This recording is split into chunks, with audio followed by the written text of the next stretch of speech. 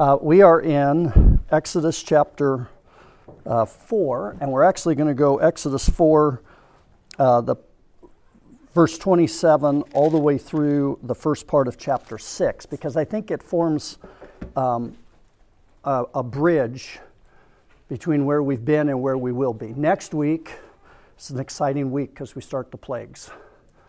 And it's exciting because the plagues, not just that they're kind of interesting and we remember them from childhood, but they are really God demonstrating his superiority over the gods of Egypt. Every single plague is directed at one of the gods of Egypt.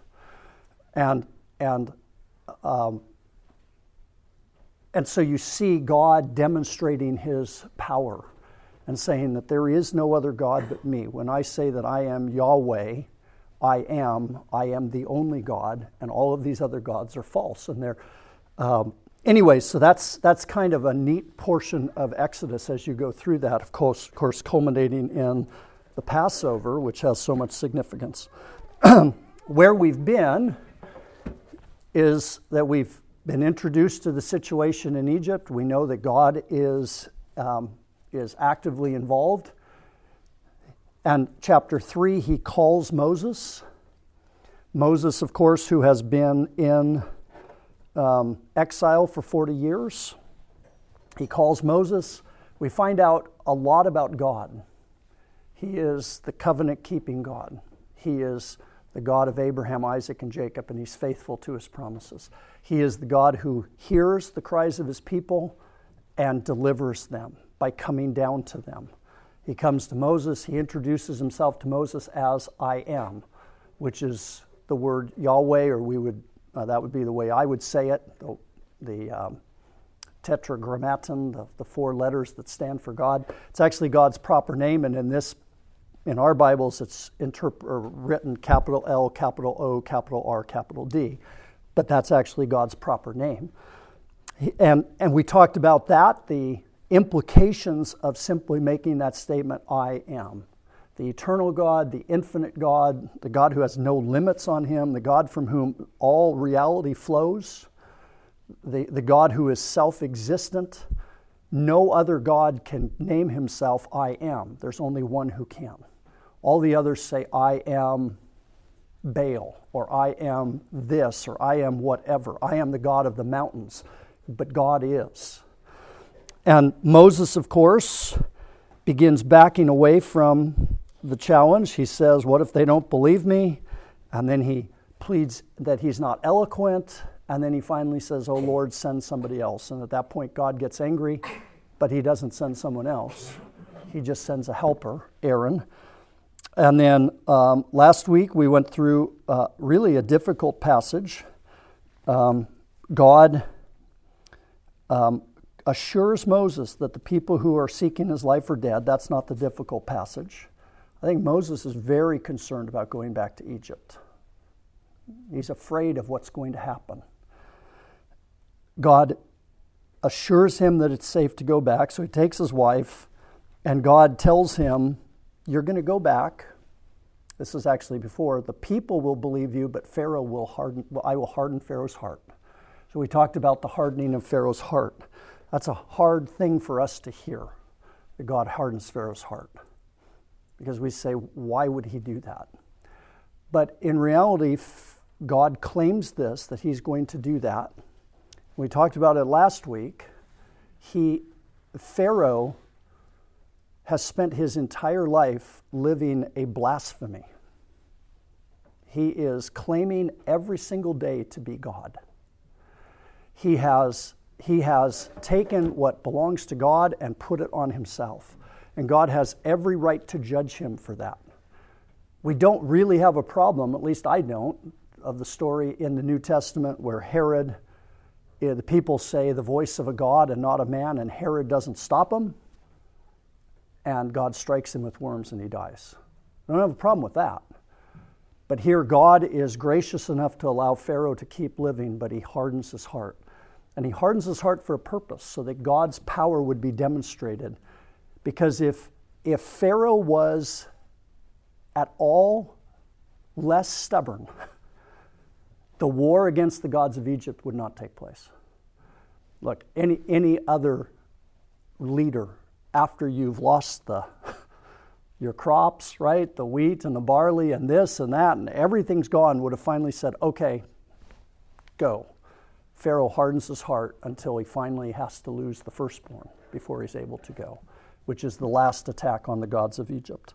It's actually an attack on Pharaoh himself. And then we have the bizarre story of Moses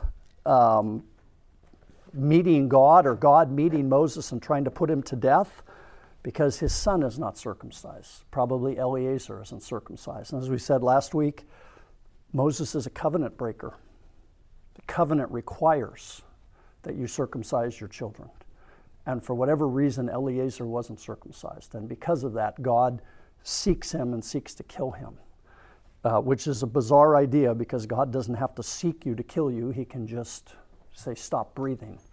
But Moses then, Zipporah, apparently Moses is incapable of doing it, circumcises his son, and now Moses is free to go. God expects something out of his leaders, that they are covenant-keeping, that they are committed to him, and that they don't have sin in their life like that. So now we get to verse 27, and this is going to be a pretty long read because I want to go all the way through chapter 6. Like I said, this is the interlude that sets us up for the plagues, which we'll deal with next week. Starting at verse 27, the Lord said to Aaron, "Go into the wilderness to meet Moses." So he went and met him at the mountain of God and kissed him. And Moses told Aaron all the words of the Lord which he had sent him to speak, and all the signs that he had commanded him to do. Then Moses and Aaron went and gathered together all the elders of the people of Israel. Aaron spoke all the words that the Lord had spoken to Moses and did the signs in the sight of the people. And the people believed, and when they heard that the Lord had visited the people of Israel and that he had seen their affliction, they bowed their heads and worshipped. Afterwards Moses and Aaron went and said to Pharaoh, "Thus says the Lord, the God of Israel, let my people go, that they may hold a feast to me in the wilderness." But Pharaoh said, "Who is the Lord, that I should obey his voice and let Israel go? I do not know the Lord, and moreover, I will not let Israel go." Then they said, "The God of the Hebrews has met with us. Please let us go a 3 days' journey into the wilderness, that we may sacrifice to the Lord our God, lest he fall upon us with pestilence or with the sword." But the king of Egypt said to them, "Moses and Aaron, why do you take the people away from their work? Get back to your burdens." And Pharaoh said, "Behold, the people of the land are now many, and you make them rest from their burdens." That same day Pharaoh commanded the taskmasters of the people and their foremen, "You shall no longer give the people straw to make bricks, as in the past, lest they go and gather straw for themselves. But the number of bricks that they made in the past you shall impose on them. You shall by no means reduce it, for they are idle. Therefore, they cry, let us go and offer sacrifice to our God. Let heavier work be laid on the men, that they may labor at it and pay no regard to lying words."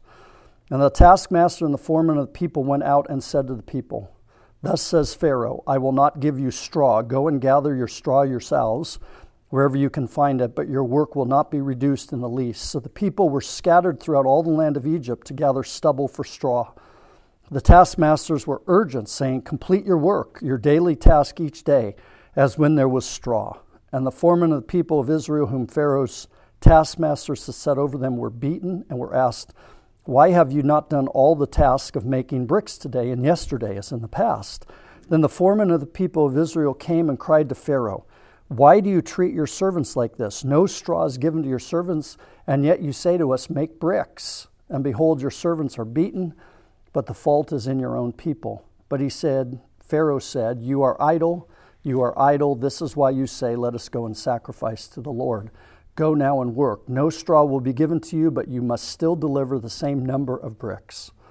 The foreman of the people of Israel saw that they were in trouble when they said, "You shall by no means reduce your number of bricks, your daily task each day."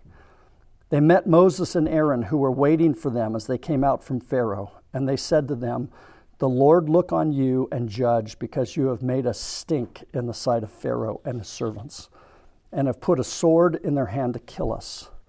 Then Moses turned to the Lord and said, "O Lord, why have you done evil to this people? Why did you ever send me? For since I came to Pharaoh to speak in your name, he has done evil to this people, and you have not delivered your people at all. But the Lord said to Moses, now you shall see what I will do to Pharaoh. For with a strong hand he will send them out, and with a strong hand he will drive them out of his land. God spoke to Moses and said to him, I am the Lord. I appeared to Abraham, to Isaac, and to Jacob as God Almighty. But by my name, the Lord, I did not make myself known to them. I also established my covenant with them to give them the land of Canaan, the land in which they lived as sojourners. Moreover, I have heard the groanings of the people of Israel, whom the Egyptians hold as slaves, and I have remembered my covenant. Say therefore to the people of Israel, I am the Lord, and I will bring you out from under the burdens of the Egyptians, and I will deliver you from slavery to them, and I will redeem you with an outstretched arm and with great acts of judgment. I will take you to be my people, and I will be your God, and you shall know that I am the Lord your God, who has brought you out from under the burdens of the Egyptians. I will bring you into the land that I swore to give to Abraham, to Isaac, and Jacob. I will give it to you for a possession. I am the Lord. Moses spoke thus to the people of Israel, but they did not listen to Moses because of their broken spirit and harsh slavery. And we'll stop there. There's actually three things, I think, in this passage, and we'll have to move pretty quick through them. The first one is the proper response to God. And the second one is the improper response to God, which is Pharaoh's. And the third one is an overarching principle of the way that God works. And it's not the way that we expect. There is something that happens in this passage that I think is instructive for us when it comes to our own lives, and that is what happens to the people when Moses is doing exactly what God wants him to do. And we'll get to that. Let's start at the beginning here. We see the proper response to God's working. When Moses and Aaron went to the people, they did the signs. Verse 31, and all the people believed. And when they heard that the Lord had visited the people of Israel and that he had seen their affliction, they bowed their heads and worshipped. The proper response to God and being presented with who God is to believe and to worship. They bowed their heads and they worshiped. They believed in him and they worshiped him. They believed because he was there to deliver them. And they believed what Moses said because they saw the signs. As people, we have so much more that we have seen, so many more signs and so much more in the way of deliverance than these people have, that our response should be to believe and to worship. Christians are people who should be worshiping God for what has been done. I still go back to Exodus 3 and that amazing passage, which I just think summarizes who we are as people. Chapter 3, verse 7. Because everything that's said here can be applied to us as believers, but exponentially larger. I have surely seen the affliction of my people who are in Egypt. God saw our affliction, being under sin. And I have heard their cry because of their taskmasters. I know their sufferings, and I have come to deliver them out of the hand of the Egyptians and to bring them up to that land, to a good and broad land, a land flowing with milk and honey. That was what the Egyptians were believing and bowing their heads and worshiping. And what God has done for us is so much greater. That if we find ourselves going through life without worshiping God, without crying out and ascribing to him worth and honor and glory for what he's done for us, then something is wrong. We've missed the point. So that is the proper response to God beginning to work in his people. Now we get the wrong response. right? Now we get to Pharaoh and the wrong response, starting in chapter 5, verse 1. But let me read this, and I want to read it different because I think something happens, and that is that the name of God is Yahweh, which is I am, or I am that I am, and we translate it Lord. To us, again, we said this before, Lord is a title. And it's a title which means somebody that you must obey, right? I mean, your Lord is somebody that you at least are supposed to obey. So let me read this again, because I think you miss something when you say it as Lord. It's almost like a non sequitur. Who is the Lord that I should obey him? Well, if he's the Lord, you should obey him. Let me read it, putting Yahweh in. Afterwards, Moses and Aaron went and said to Pharaoh, "Thus says Yahweh, the God of Israel, let my people go that they may hold a feast to me in the wilderness." But Pharaoh said, "Who is Yahweh, that I should obey his voice and let Israel go? I do not know Yahweh, and moreover, I will not let Israel go." That is the unbeliever's response to Yahweh, is to ask those questions. Who is he? And who is he to tell me what to do? And I'm not going to obey him, right? By the way, we live in a culture where that's very prevalent. Watch the comedians. Listen to people talk. Who is your God? Why should I listen to your God? Why should we put our faith in this book, which is so many years old? Why should we, the Supreme Court argument, why should we hear what God has to say? Who is God that we should listen to him? And Pharaoh's response is the classic response of any unbeliever. Who is this God that we should listen to him?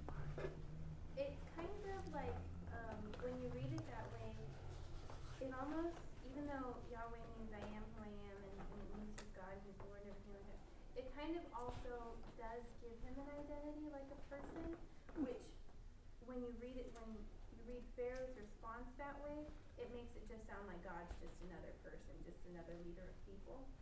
But like if you flip it too, it's good because we're supposed to be with him on a personal level, and so him giving himself a name helps us to interact with him more personally and privately as a Christian. Yeah. So it kind of works against itself and for itself at the same time, because it's like Pharaoh's limiting him by just making it sound like he's just another person, just another leader, but at the same time it helps us to be more personal. Yeah. And of course, God did even more than that by sending Jesus, so that we actually have a God in human flesh that we can relate to, and we can speak his name, and we say Jesus is Lord, but Jesus is Yahweh as well. He's the same God. By the way, in here, remember that to Pharaoh is a god. Let's not forget that. I know I've mentioned it. Pharaoh is a god. He's not God in human form. He is God of Egypt. He was a combination of two of the gods. He is a god himself. And in that world, the gods, if my army beats your army, then my God is bigger than your God. So Israel is enslaved to Egypt, so whose God is more powerful? The Egyptian God. Pharaoh's looking and saying, who is your God? You're enslaved. You're coming here begging me to let you go? Well, if your God was big enough, he would free you. So why should I listen to your puny little God? Well, Pharaoh's about to find out. He's about to find out big time. And see, that's part of what God is doing, is he's setting up the battle. But we don't understand that part of God's plan, right? We just see what's supposed to happen. And now for Moses, the nightmare scenario kicks in. Moses has already failed once at delivering the people. He was run out of Egypt by one man who got mad at him, right? One man who said, "Are you going to kill me like you killed that Egyptian?" And Moses knew right then we got a problem, and he takes off. He was rejected once before. I think that sting of rejection has been there ever since. And the other thing we know is that Moses, I think I know it, dislikes oppression. Oppression bothers him. We saw that in all three cases. He responds, he sees oppression, and he acts. And what's going to happen as a result of him obeying God? They get oppressed. They get oppressed big time. And the situation, we all know it, make bricks without straw. By the way, they didn't make bricks without straw, right? They still had to get the straw. Kind of a weird thing for us. You'd make bricks with straw. What does that even do? The straw, we understand now, when you put it in the bricks, it released a chemical that a lot of times people thought it was the straw itself that was holding the bricks together. But it releases a chemical and makes it into more like a cement. As the straw breaks down, it infuses that brick with this chemical. If you make the brick without the chemical in there, it's like taking mud and making bricks, what happens? Well, we all made mud pies, right?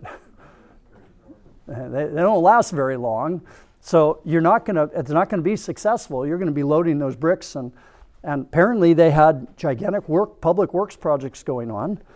And so we all know what Pharaoh did. He said, you can't have any straw. And why does he do that? Basically, he does it to bully them into submission. Yeah, but he's bullying them into submission, but his reason is, if you're idle. And by the way, just so you know, there's a lot of writings from Egypt. Idleness was considered to be a great sin. Okay? Idleness in our family is a great sin. I don't like idleness. But it's not in our culture quite the same. But there, you are expected to be working. And it's in a lot of different documents how important work was to the Egyptians. You were supposed to be working. Idleness was a bad thing. So Pharaoh says, well, you're idle. Okay, what's the cure for idleness? Every father here knows it, right? The kid's idle, what do? Make them work. Make them do some more work, and then they'll learn not to be idle. Go ahead, Rod. What's the issue with going out to sacrifice for 3 days?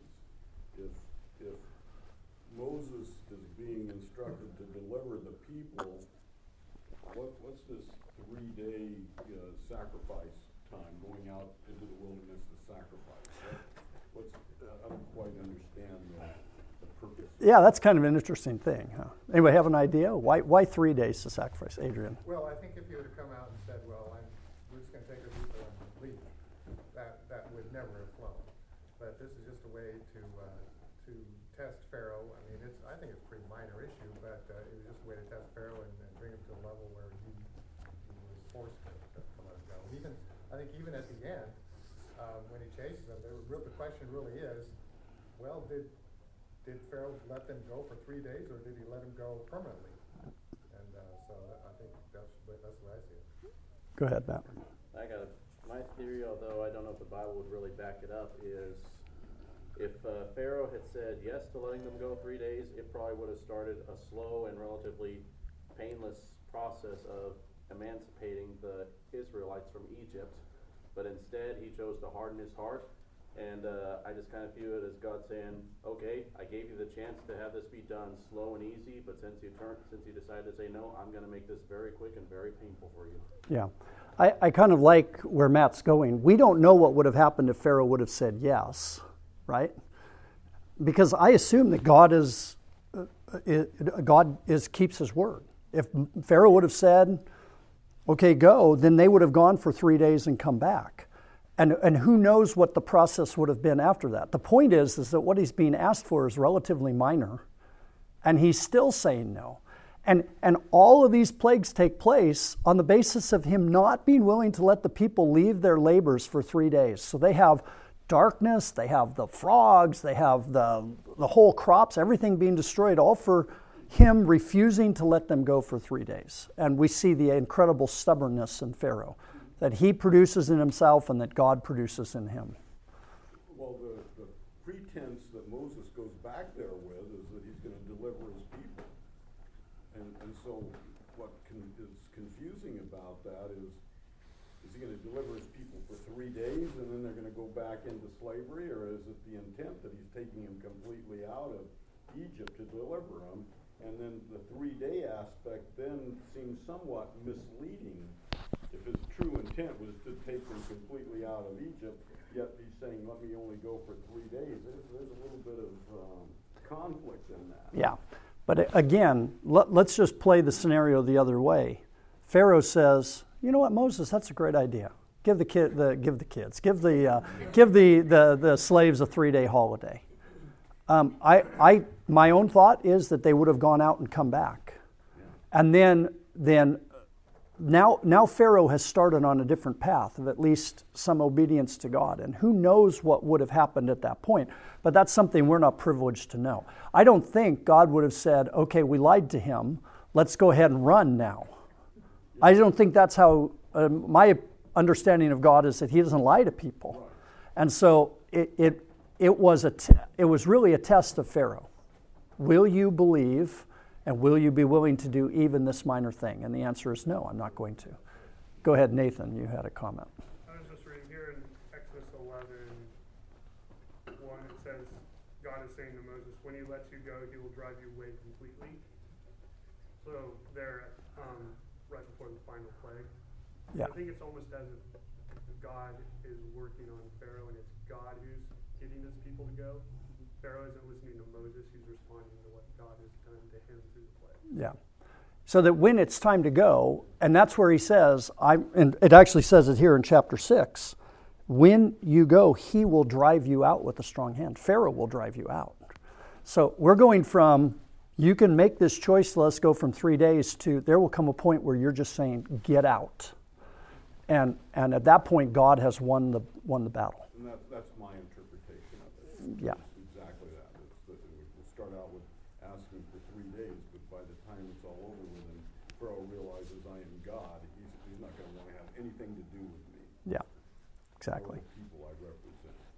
Yeah, and he will know that the God of the Hebrews is stronger than him because he's lost the battle and he's lost his country almost at the same time.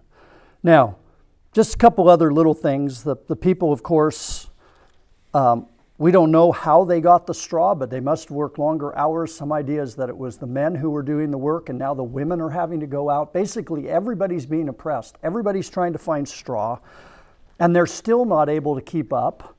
There's 2 levels of people here. There's the taskmasters and the foremen. The taskmasters are Egyptian, probably, and the foremen are Hebrews. Foremen are Hebrew slaves, but they've been placed over other slaves. And everybody's in trouble here, right? The people are being probably beaten. The foremen, because they're not getting their quota in, they're being beaten.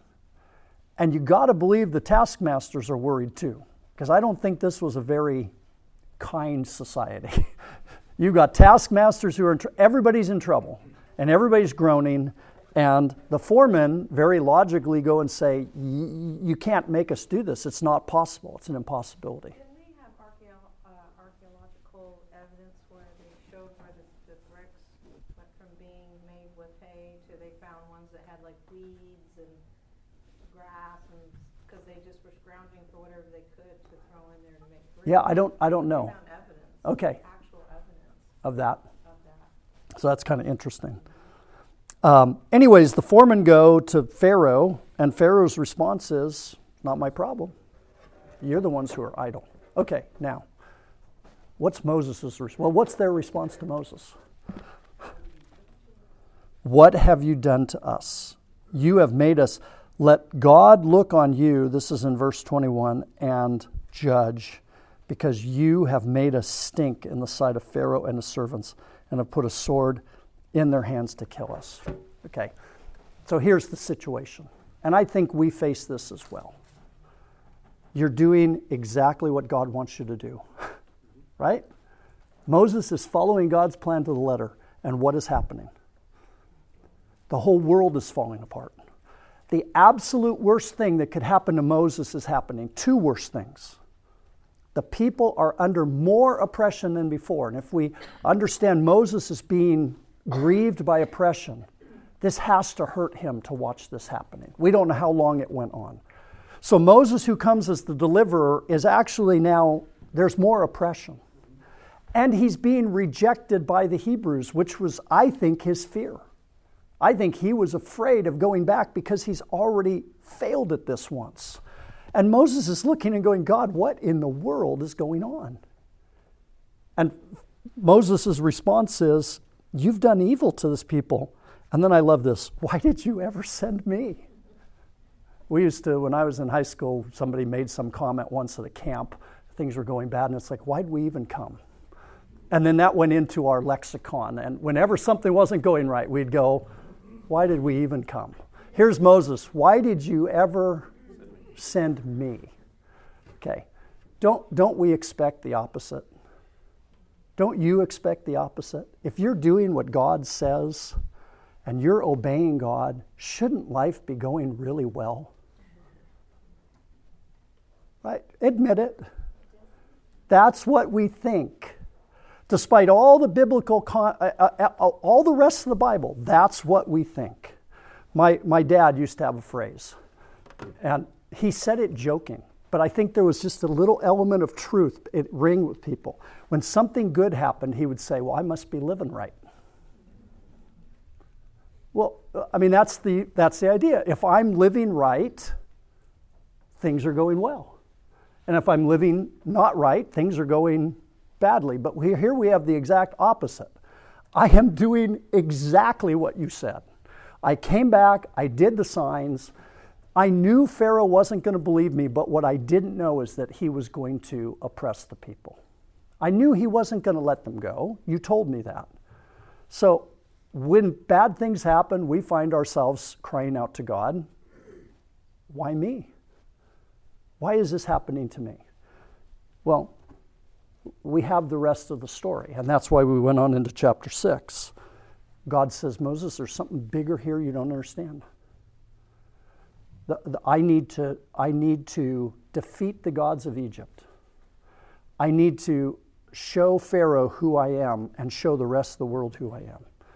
And we're going to go through a period of oppression so that the deliverance is even more sweet. We're going to go through a period of oppression so that everybody understands that although Pharaoh can turn the screws down on his people, he cannot keep them from being delivered by my hand. And I am the God who will do these things. And he reiterates all of it. The people don't believe it at this point, but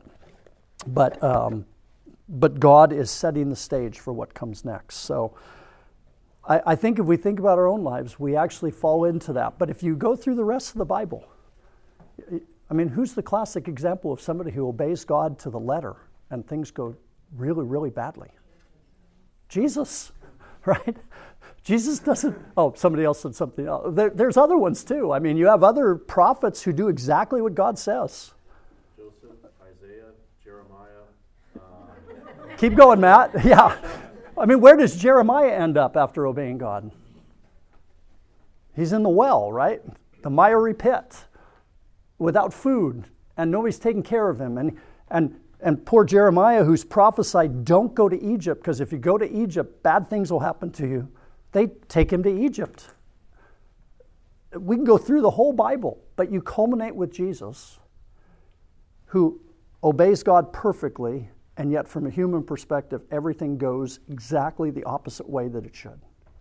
He's not lauded, he's put on a cross, and he's crucified, and yet we understand the end of the story. And then we are promised that all who seek to live godly in Christ Jesus will suffer persecution. So don't expect that life goes perfect. You can be doing absolutely everything right. Now, you have the opposite. You have Jonah, who ran away from God and things didn't go the way he wanted either. So it's not as if bad things are happening that means you're doing the right thing. But it doesn't mean that by obeying God, your life everything's going to fall into place. And we know that, but it's a great reminder from this passage. So how do we respond to God? We worship, regardless of the circumstances. The wrong way to respond to God is to say, I don't believe, and I'm not going to worship you. And then as our life goes through, we have to be open to the idea that when things are going badly, it does not mean that God's abandoned us. It doesn't mean that we're not being obedient to Him. It could be that we are perfectly in the center of God's will, and He is sending this storm for a different purpose than we can understand. So, any other comments on that. It's interesting that every person you named, Jesus, Job, Joseph, Jeremiah, and Jonah all start with J. He said Isaiah. And Elijah and Elisha. Yeah. Elijah was I think of Elijah as a pretty interesting example there in that he was living at a time where the king that he was supposed to be advising as prophet was instead his mortal enemy. Yeah. And that relationship, as far as I could see, did not change throughout Ahab's life. Yeah. And and Elijah still did the best that he could to be faithful to the Lord. Yeah. On top of all of that, I think it's also a reminder God doesn't work off of a formula.